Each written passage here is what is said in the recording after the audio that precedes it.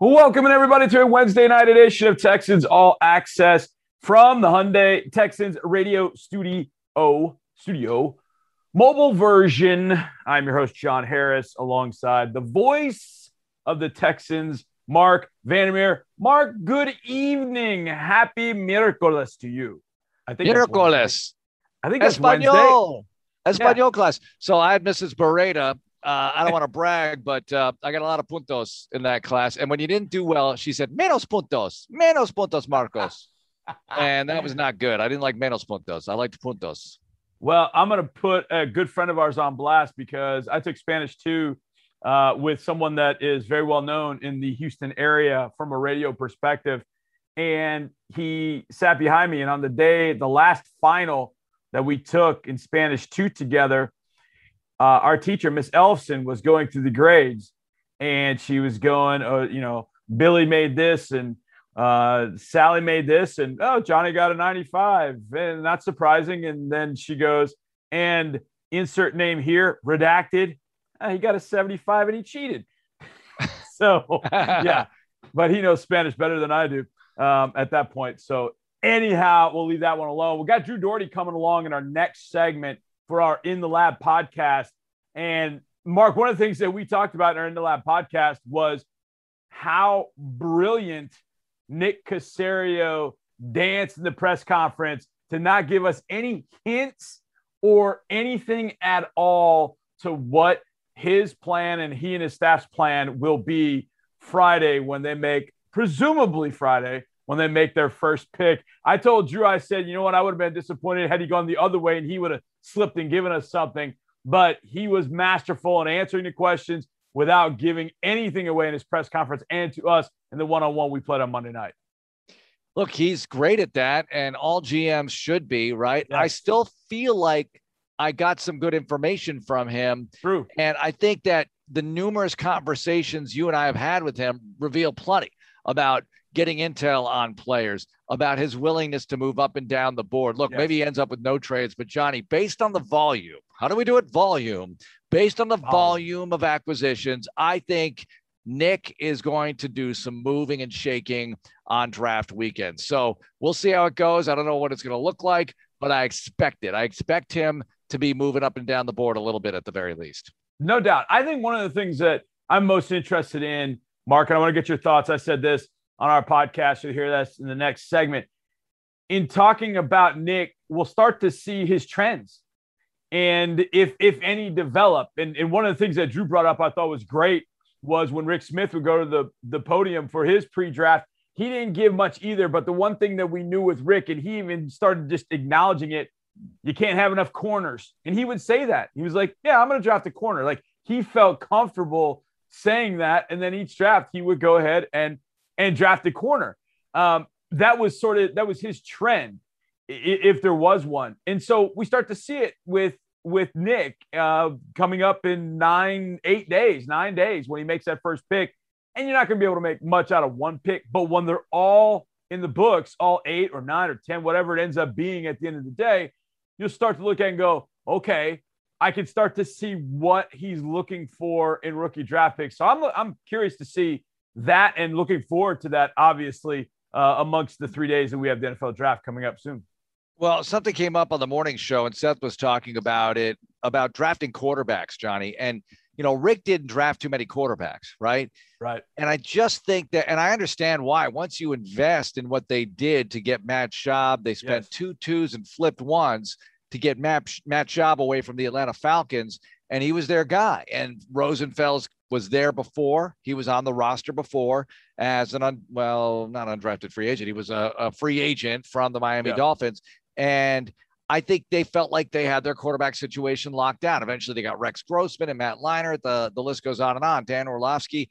I still feel like drafting quarterbacks, though, does give you some value to work with. And, hey, see, Charlie Casserly liked drafting quarterbacks. We talked about that with Dave Ragone. We talked about that with Drew Henson. See, I got something for Drew Henson, didn't I? He didn't really get much out of Dave Ragone at the time. We loved Dave, but it just didn't work out as a player. But I would not be surprised to see them take a quarterback at some point, and I would expect it to be later, not earlier. I know McLean had Kellen Mond in his mock draft in the 3rd round. They asked McLean We could talk to John about this tomorrow. Why'd you draft Kellen Mond as opposed to some of those other guys? And, I heard it. I like Aggies. He likes clicks too. No, he didn't do it for clickbait, but you know, he knows that Mond is definitely going to turn some heads. Why did I pick Sam Ehlinger in my Vandermock draft? You know, preseason game excitement, baby. And I like clicks as well. But there you go. At least you're being honest about it. I'm okay with that. You're being honest about it. That's good. That's very good. All right. Are you ready for some NFL draft with a Texans slant, either or? Yes. Okay. All right. 1, 2, 3, 4, 5, 6. I got 7 of them. We'll see how many we can get in. Okay. All right. I call this one the one that got away. The one that got away the year the Texans, last time they had the number 1 overall pick. So you take Clowney out of the equation and you get to pick either Aaron Donald or any other player in the 2014 draft, which I'll remind you included OBJ, Mike Evans, Taylor Lewan, Jake Matthews, etc. You taking Aaron Donald or the field? I'm taking Aaron Donald, right? All right. And I just think that's obvious. But, you know, Clowney, all right, last time he had the number 1 pick in the draft is Jadeveon Clowney. And he's so tantalizing, Johnny. Yes. You cannot fault anyone. I remember. And he was the right pick at the time. He was the right pick at the time. I don't think there's any question. He was the right pick. I think it's a better question for the top of the 2nd round of that draft when you took Xavier Su'a-Filo. Look, who's a good player, it's still around, and I know he's contributed and everything like that. But I know where you're going with this. I would have taken Jimmy Garoppolo right then. Okay, so here's one. Start one. Okay. Right. Top pick of the 2nd round. Mm-hmm. Either Jimmy Garoppolo or Derek Carr. Not Derek. Look, I love Derek, and maybe Derek would be the right pick. I don't know. But Derek here in Houston at the time would have been a tougher sell. We all know that.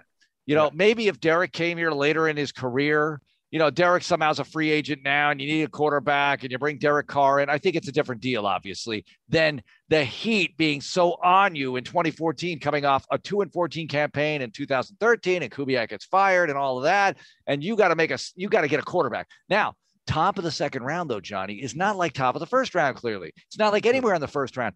It's not the same amount of pressure. If you took Garoppolo then and flamed out with the pick, the world would have understood. You took a chance with Jimmy Garoppolo. It didn't work out. Who else did work out at quarterback past the 2nd round of that draft, right?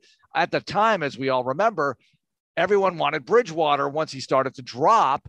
And we were thinking, you're going to get him with the next pick. And then obviously Minnesota came up and stole him away from, who was it? Seattle at the time. They made the deal with them to get him. And Manziel even at the time, you got to take Johnny Manziel. I think somebody put up a billboard about that.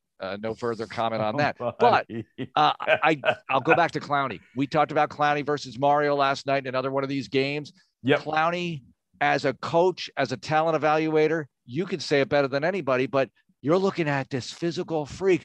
I've got to have this player. I have to have him. Khalil Mack at the time. Look, I know Mack has had some really good years. How is that really working out for you? Right? Yeah. It could work out great, but ultimately the Raiders decided he wasn't their guy. I know they got a lot for him. Anyway, I'm rambling now, Johnny, but I think Clowney was the right pick. And at the top of the 2nd, I would have done something else. I got you. Aaron Donald with J.J. Watt would have been fun to watch, though. Oh, my gosh. Good Lord. Okay. Here we go. The more pleasant Texans surprise out of the 2011 draft, either TJ Yates or Derek Newton. That's a good one. I think Newton was a great surprise because Newton turned into a real solid right tackle for you as a 7th round draft choice. And at first they were breaking him in as that 6th man lineman, that guy who comes in blocking situations and, just get his feet wet. You're dealing with a really good line at the time. Then eventually he becomes the starter. Eric Winston's time in Houston is done. And Newton is real solid until the double knee injury situation that just knocked him out. I just think that was a tremendous pick. Now, it's hard to measure quarterbacks versus anything else. And with TJ Yates, gosh, Johnny, I can't go against TJ. TJ Yates is a Texans legend. And we use the word legend to describe what used to be ambassadors here. I know it has a certain label, but he really is a legend. He's a folk hero, a legend. He won a playoff game. He won the Monday Nighter in Cincinnati against the undefeated Bengals. We know all the things he did. I love him and his place in the history of this franchise. TJ. I think after that draft, you could have convinced me Derek Newton would have become a player in a couple of years. I never would have thought TJ Yates was getting on the field. Just because Schaub and the way Schaub was playing. You had Liner. Yeah, even Matt Leinart was there. Okay. No, but here's the thing. When Schaub goes down, and Schaub, by the way, is going to be on Sports Radio 610 Thursday morning, I believe, doing an appearance. So that's going to be cool. When Schaub goes down in 2011 and Leinart comes in, you're thinking, all right, Leinart, I know it didn't work out in Arizona, but he's Matt Leinart. And maybe it does work out ultimately. Maybe the light goes on. Yep. He's Matt Leinart. Maybe he's Rich Gannon. Maybe he's somebody like that. You know, you never know. It's Matt Leinart. Look, the college pedigree, all of it. And he gets hurt in less than a half of football before Yates has to come in. Yates shocked the world, really, by playing real solid ball, threw for 300 in the clincher against the Bengals. I know we're doing the big 53 special on that. That's coming out soon. So, TJ, it is. Okay. You get the next three are called Do It Over Again. Well, I got a few. Now, in 2015, Kevin Johnson was drafted, and I think Kevin was on his way to being a very, very good corner before the foot injury against the Colts. And then he just never able to get healthy again. So, do it over again, 2015 style. Either Marcus Peters or Byron Jones, both turned into Pro Bowl corners. Which way you going? Jeez, Marcus Peters, a hit right away. But then he kind of dipped and came back. Byron Jones kind of ascended each and every year to the point where he was the highest free agent in 2020 going to the Dolphins. Look, you know that these are tough because we know Kevin and we met his family and his sister was a Ravens cheerleader. We know the whole story. And gosh, the guy, you know, he looked like Bruno Mars a little bit. We really loved him. I mean, Kevin was a lot of fun. He's great. With our jobs, right? With just, you know, doing interviews and content pieces and everything. But look, the answer is just pick one. I'll throw a dart, you know, I mean, whoever gets closer to, I'd say Jones probably. Yeah. But it's too bad that it didn't work out with Kevin Johnson, who's still in the league. Okay. So Kevin's still playing. He's got that talent. There's no doubt about it, but it just wasn't the first round. You know, Rick Smith had such great success with first round picks. That's really not one of them. And he didn't have too many that didn't work out. I know Amobi would be considered another, but I think Amobi was in a unique situation himself and very young when he came into the league. So we don't have to get into his story, but you know, that was too bad it didn't work out with Kevin. All right, do it over again, 2006. However, Mario Williams is out of the equation. Either Vince or Reggie. Vince. Give me Vince. Okay. I'll tell you why. So, look, you might not, you know, I don't know about we all, but all right, sometimes you have a college girlfriend and you have a really great time, but it ultimately is not your life partner, right? Or maybe in your early 20s or whatever. Doesn't mean they weren't really great for you at the time. I think the success or whatever you want to call it that the Titans had with Vince, and I know they had that, you know, incident where he couldn't be found that one night. Let's just put it on the field here, Johnny. You did go to the playoffs with Vince Young. Year two, I think the first year they were 8-8. Year two, they go 10-6, right? Yep. Vince Young never lost to the Texans as a starter. What is it? I think it's 3 starts, maybe. You know, he had that 49-yard run in overtime or 39-yard run in overtime in 2006. Look, I would have loved to have that brief affair with whatever Vince was able to do with the Texans. If you say I can't have Mario, I don't know if Reggie Bush is going to work out overall. You know, in fact, he wouldn't probably, but maybe in the Kubiak running system, he would have been great. I don't know. And clearly, ultimately, Kubiak wasn't going to be happy with David Carr anyway, as we saw. Right. So I would pick Vince right there just to see what would have happened. That day that he ran for 39 yards in overtime to win the game, I thought, did we make a big mistake here? Because, you know, is he going to win 10 Super Bowls with the Titans now? Obviously, it didn't work out there in Philadelphia, but it would have been interesting for a while. Yeah, no doubt. Okay, last one. Mm-hmm. You get Andre Johnson in the 2003 draft. Mm-hmm. And for some reason that you'll never know, the New York Jets had pick number 4, took Dwayne Robertson, defensive tackle from Kentucky. For some reason, they just traded that pick to you, Mark Vandermeer, not the Texans, to you. You get to pick right after Andre Johnson, and you get either Troy Polamalu or Terrell Suggs. Who joined Andre Johnson? Which would you have taken? Suggs. I mean, Polamalu was great and really a game changer and a season changer. But Johnny Suggs is great too. And I think more consistent. And I don't have the numbers in front of me. Healthier, longer, all of it. The hair might not be quite as good, but it's Terrell Suggs. And I remember that he was one of the rumored possibilities for the Texans because he got after the quarterback and, you were losing Jeff Posey. I always have to hit the brakes before I say Posey. It's a James. It's Jeff Posey or DeVere sacks to lead the team year one. What's that? Yeah. Or DeVere Posey. Make sure you don't say that. Oh my gosh, DeVere Posey. I don't even think of that in that equation, but you're absolutely right. DeVere Posey, CFL star. So you would have taken Terrell Suggs with Andre Johnson. That one I would have gone with Troy. I'm with you. Troy was banged up at times, but man, we looked so long with this organization for that game-changing safety that could do many things. And obviously, it's Justin Reed is not Troy Polamalu, but he's a guy you look at and say, okay, this guy's got promise. This is what we've wanted at that position for a long time. Troy Polamalu, right behind Andre Johnson. Boy, that would have been nice. Of course, it wasn't going to happen. The Jets weren't just about to give you picks just out of thin air, but I just thought it was fun to look and go, wow, there were some players drafted after Andre. You wouldn't have taken any of them over Andre? None of them. Right. But I think you would look at Troy Polamalu and Terrell Suggs and go, man, what if you had to pick one of those two to go with Andre? That would have been interesting. But your defense, I mean, I think that getting after the quarterback affects the defense on the back end more than maybe a great safety. I don't know. Who knows? And the other thing is the defense, although good in year one, middle of the pack, and they would have been ranked a lot higher with a better offense in year one for the Texans, started to drop off just year by year, started to drop off because those guys got older. They weren't able to replace them the way they wanted, and it just didn't work out. And T-Sizzle would have been that guy. Mark, appreciate you being here, my friend. Thank you very much. Thank you, Johnny. Coming up next, Drew Doherty and I go in the lab right here at Texans All Access. Welcome to Texans All Access. We are brought to you in part by AWS. Behind every incredible play are thousands of data points you might otherwise miss, such as a player's speed, field location, and movement patterns. The NFL uses AWS to process this large and complex data in real time.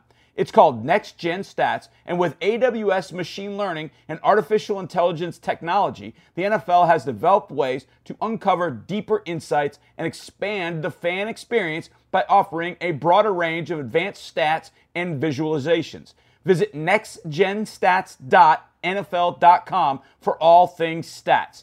Next Gen Stats powered by AWS. Now here's the show. What's going on, everybody? Welcome back to a Wednesday edition of Texans All Access. Had a fun time with Mark in that first segment. Now it's time for me, John Harris, your host.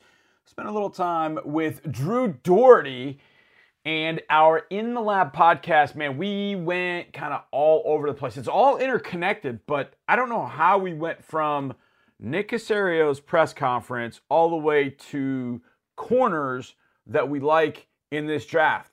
But we got there somehow. So here you go. Drew Doherty and myself going in the lab this week. We got a lot going on in Houston Texans land. Heard last week from Nick Caserio. And Nick Caserio had a GM press conference like every other Houston Texans GM press conference I've ever seen, for the most part, in which he was asked many, many questions. And he was very vague about what was coming up. Rick Smith did it. Bill O'Brien did it. I wasn't here before Rick Smith, but I'm sure Charlie Casserly, to a degree, did it. GMs don't say much this time of year. it's nothing new. It's going to continue on.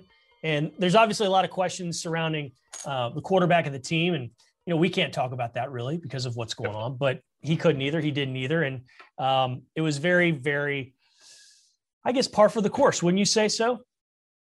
I went in with low expectations, as far as getting a lot of information. Yeah. And he's supposed to do that, don't you think? I mean, I kind of thought that was how it would go, and it did. I think I would be a little bit disappointed if he had given us something, to be honest. Mm-hmm. I thought Scott Pioli told a great story. I don't know if you heard this story. He was on, I can't remember who, he was on somebody's podcast, and he was talking about Matt Light. Scott Pioli used to be the Nick Caserio for the Patriots before Nick Caserio became Nick Caserio. Scott Pioli was that guy. And in 2001, I think it was 2001, the Patriots were interested in making Matt Light their second round pick. And I think they were at 51. So they called Light and they said, have you been talking to anybody? And he said, well, actually, I'm on the phone with the Jets right now. Well, the Jets had pick number 59 and the Patriots were 51. And Pioli was like, hang on. Told Belichick and the Patriots what was happening. They said, don't say anything about us calling you. And he was like, oh, okay, sure. The Patriots trade ahead of the Jets, draft their cornerstone left tackle who protected Tom Brady for 10, 11 years or whatever it was. And away you go. And Pioli said it was one thing that we were able to do in New England that some of the teams can do, some of the teams can't. And that is, you got to hold your water. You can't just blurt out what you're going to do. You can't make an information mistake. And Nick Caserio, I'm sure, has been schooled very often. You cannot say anything in a press conference that doesn't get back to 31 other teams. Your scouts can't say anything on the road like, hey, yeah, man, we're looking at this super sleeper corner from Western Carolina. That's going to get out. Even your presence at pro days and at the combine, who you interview. I mean, think of all the people that in Houston cover the team say, oh, well, the Texans interviewed this particular rookie prospect. You and I both know that means diddly squat. Yeah, but they've drafted many guys that they never talked to once. And I can't remember which one because it's gone back for, but they've taken first rounders who have been Kevin Johnson. Right. Kevin Johnson, they met at I asked Kevin about this. We actually talked about this on and off the air. Kevin said they met at the combine, had their 30-minute conversation or whatever it was at the combine. That was it. He said they didn't talk to him again. Mm-hmm. And that might have been why it was a little bit of a surprise why Kevin was the first round pick in 2015. There are certain spots in which, like if the Jaguars went and had dinner with Trevor Lawrence, it would just be news. If the 49ers went and had dinner with Trevor Lawrence, all of a sudden it would be, okay, what does that mean? So there are different, levels of all of this. But after the press conference was over, Nick joined Mark and I, and we had a 2-on-1 interview that we played last night on Texans All Access, and it was the same kind of thing. He gave us a little bit more, but nothing that you could go, oh, okay, that means they're drafting this or they're looking for this position. None of that. That's his job. That's his job right now. Exactly. Evasive when talking to the public. Rick Smith was the same way. The only things you knew you would get at that pre-draft press conference from Rick Smith were he would start out by saying, I'm not going to give you guys anything. I mean, he made it a point to say that. And he was trying to be helpful and to be courteous by saying that. But then B, he always said with a smile, he's like, well, I used to be a defensive back, so I always like to take a corner or two in the draft, which many times he did. Sometimes he did not. But those were the only – and there are probably a few other things that I'm forgetting, but those were the two things with a Rick Smith press conference that you could bank on. And Caserio is kind of following those same sort of footsteps as – a lot of the good GMs have and do around the NFL. There's nothing you're going to get from pre-draft interviews other than the media being able to ask the questions that they've been sitting on for a while. And obviously here lately, that's been the Deshaun question, but nobody in our building no matter what they're doing in any way, shape, or form, TV, radio, podcast, anything, can say anything about Deshaun. A, we don't really want to. B, we can't. And C, there isn't anything that we can speak on. Yeah. So we can't do it. And so to your point about Rick, which I always thought was funny, he would talk about drafting a corner. And once you have, sort of a trend that has been acknowledged not only by, the people in your city, the media in your city, your fans throughout the league, like, you talk to various people around the league, scouts and people that know people and all that. And you go, oh, well, such and such GM is drafting a lineman. They always draft linemen, or they're looking for this. I guarantee you around the league, everybody's like, oh yeah, Rick's drafting a corner. And Rick knew it. And so he's like, yeah, I'm going to draft a corner. Okay.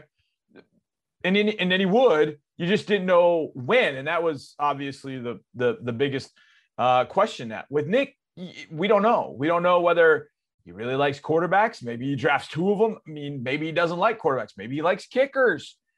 Maybe he drafts two of them. The point being, we don't know what sort of trends Nick is going to have in the draft, but GMs develop them.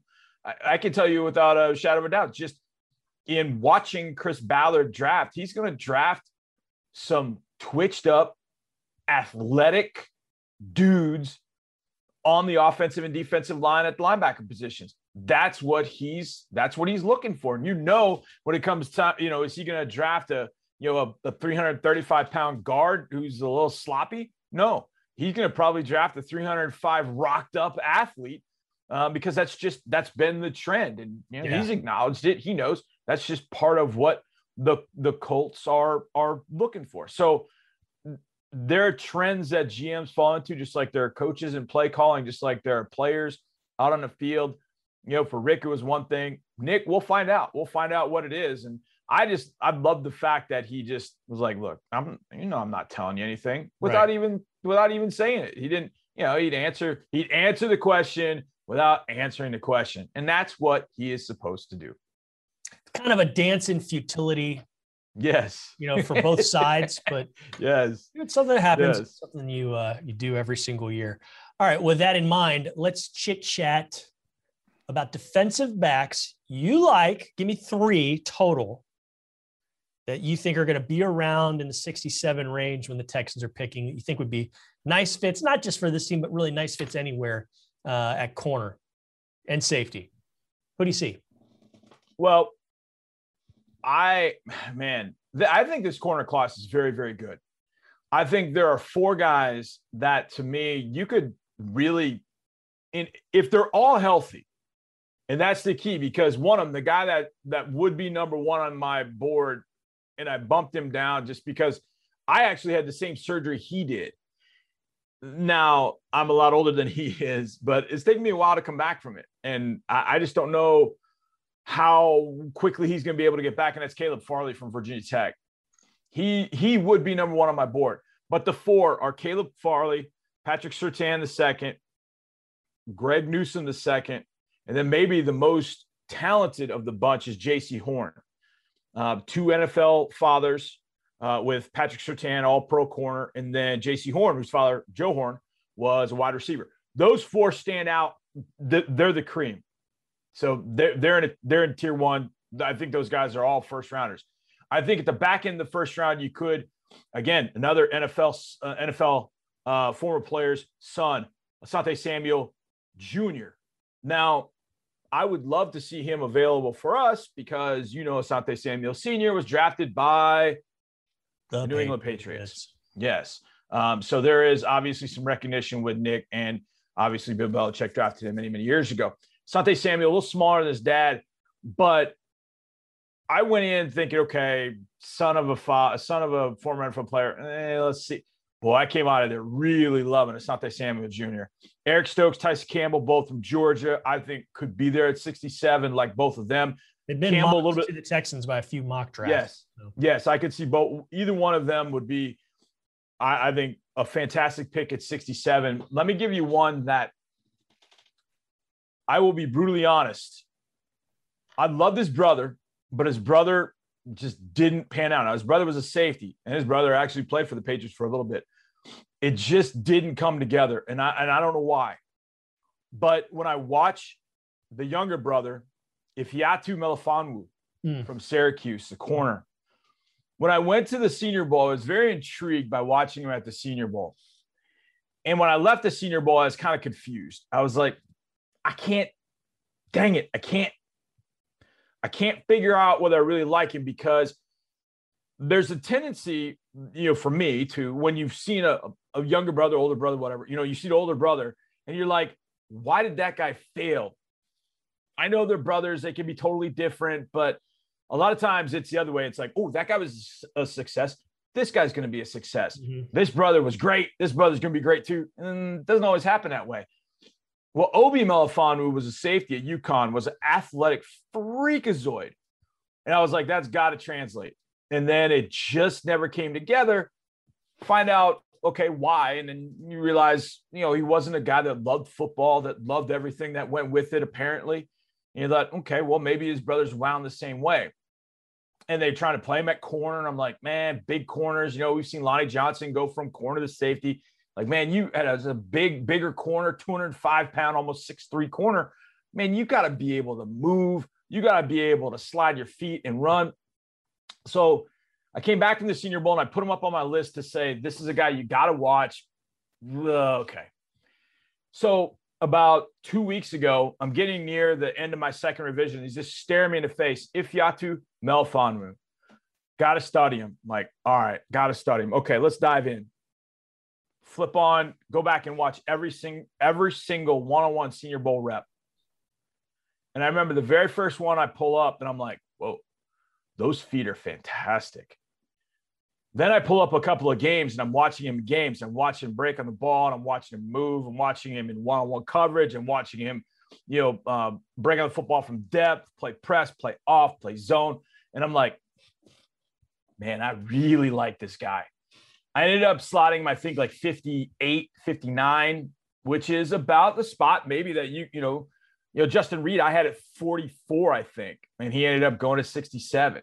Titus, I had at like 40 something. He ended up going to 23. You just never know with these things. But Ifeatu Melifonwu from out of Syracuse, I think at 67 would be a bang up pick.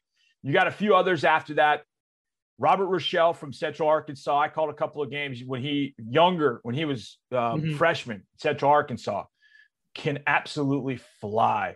He is a freak, but technique's all over the place. He's got some growing to do. I think he's a guy to watch later rounds. And here's Aaron Robinson from UCF. Is not a guy I love like some other people, but he could play the nickel spot. He could play an outside zone corner. I think he could do that. Two other guys in the Harris 100, Marco Wilson from Florida. A lot of people remember for the cleat throw against LSU. He is wildly talented. If you can rein that in, he's going to end up being one whale of a player. And another guy that's kind of been off the radar screen just because of injury, COVID opt-out, whatever, is Paulson Adebo from Stanford. 6'1", almost 200 pounds, big, thick, strong corner. And he just hasn't played a ton of football because of opt-outs and because of injuries. So I think once you get to the Campbell, Stokes, Melifonwu area in that direction, I think you can end up finding a corner that makes a lot of sense at number 67 for sure. Interesting indeed. All right.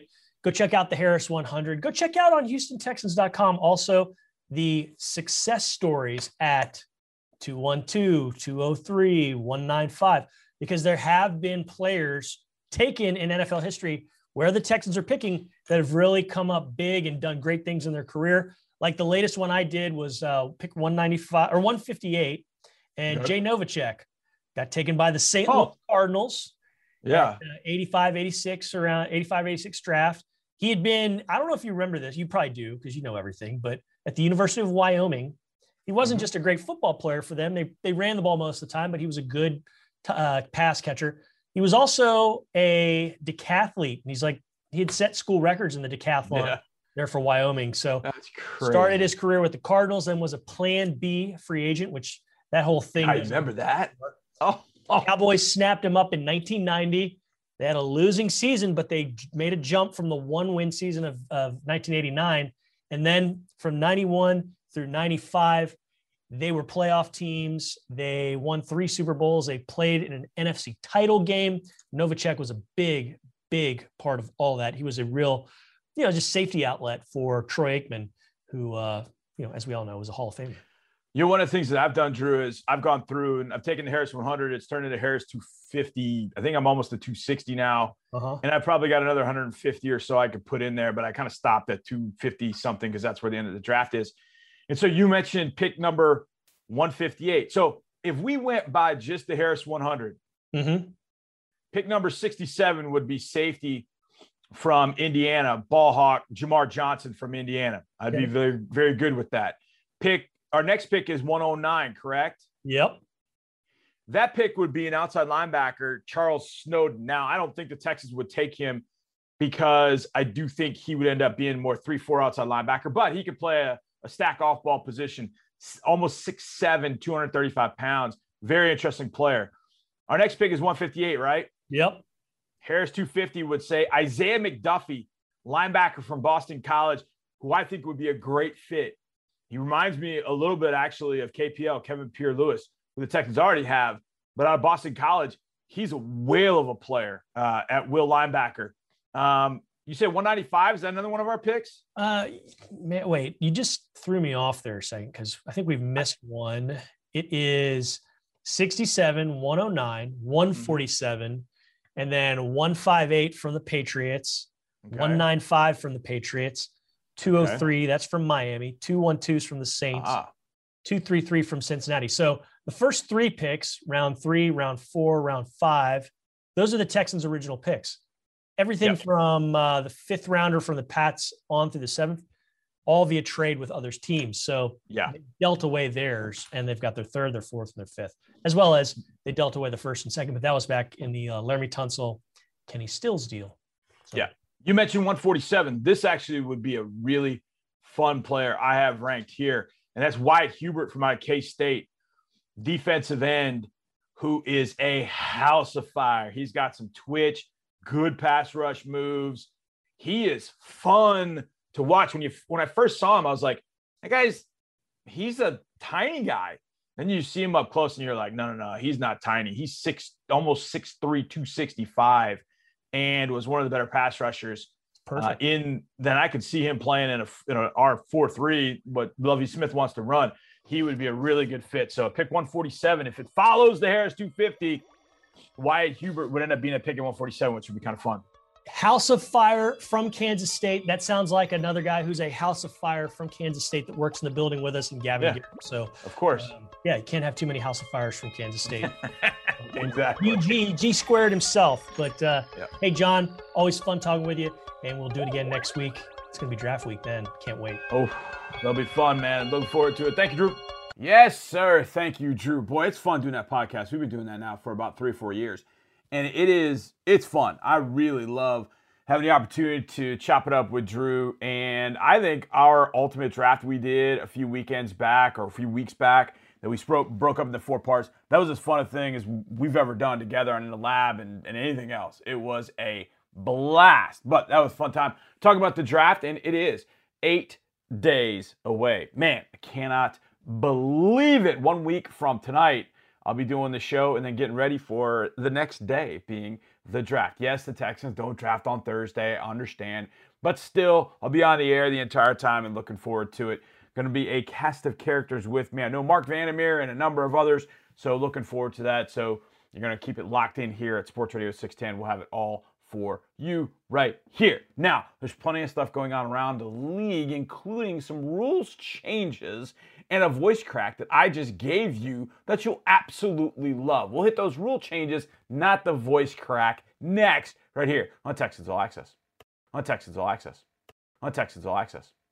Welcome to Texans All Access. We are brought to you in part by Apache Corporation.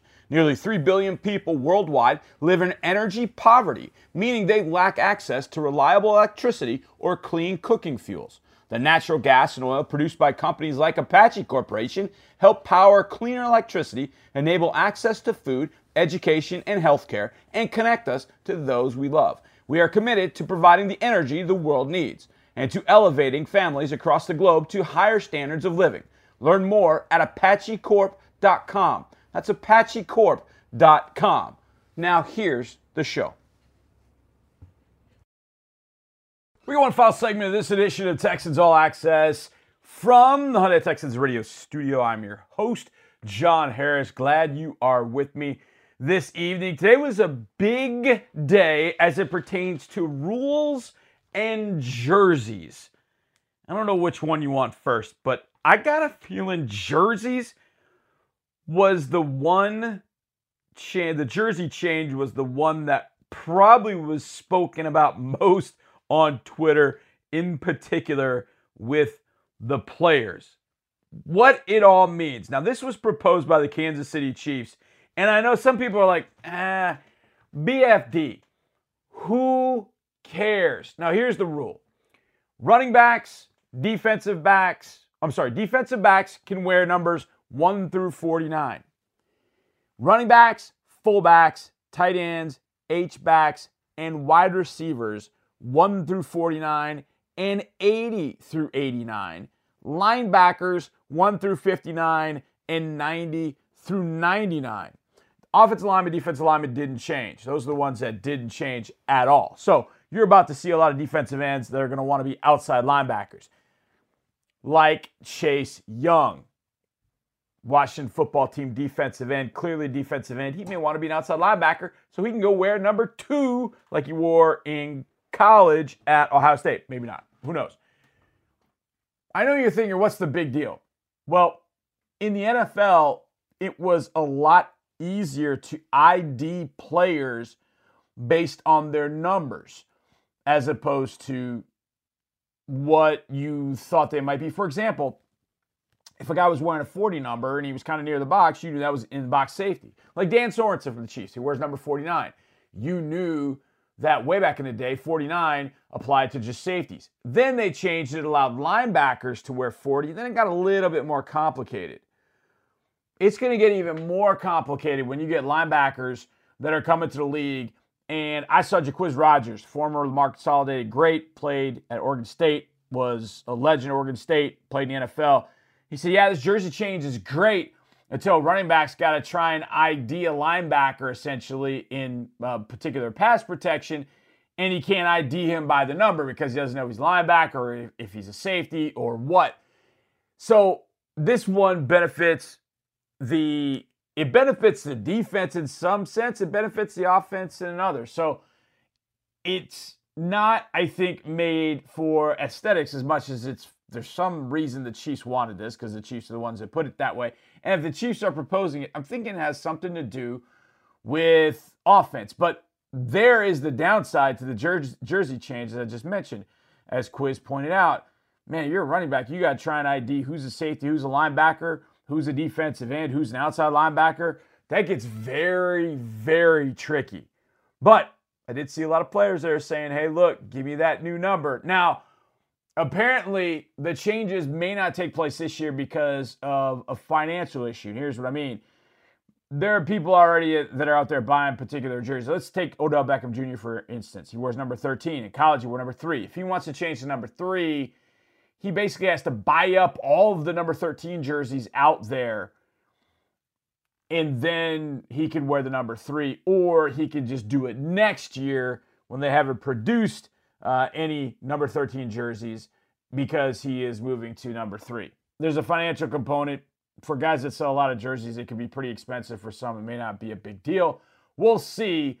But rule changes, you're going to see a lot of single-digit big dudes, as in outside linebackers, wearing number 12. But you'll see a lot of carryover from college, too, which should help some people like me who have got accustomed to seeing them at a particular jersey number, and hopefully they stay in that jersey number. But we'll see how this changes things going forward. May not be earth-shattering to a lot of people, but I know for the players, they were very, very excited, especially the perimeter/skill players, to see this one go through. There are some others as well that went through, but nothing as earth-shattering as the jersey changes that will be taking place in the defensive backfield, at the linebacker position, and, of course, at running back, fullback, tight end, and wide receiver as well. Big thanks to Mark, to Drew, to all of you for listening. Thank you so much. We'll see you next time, and as always, go Texans.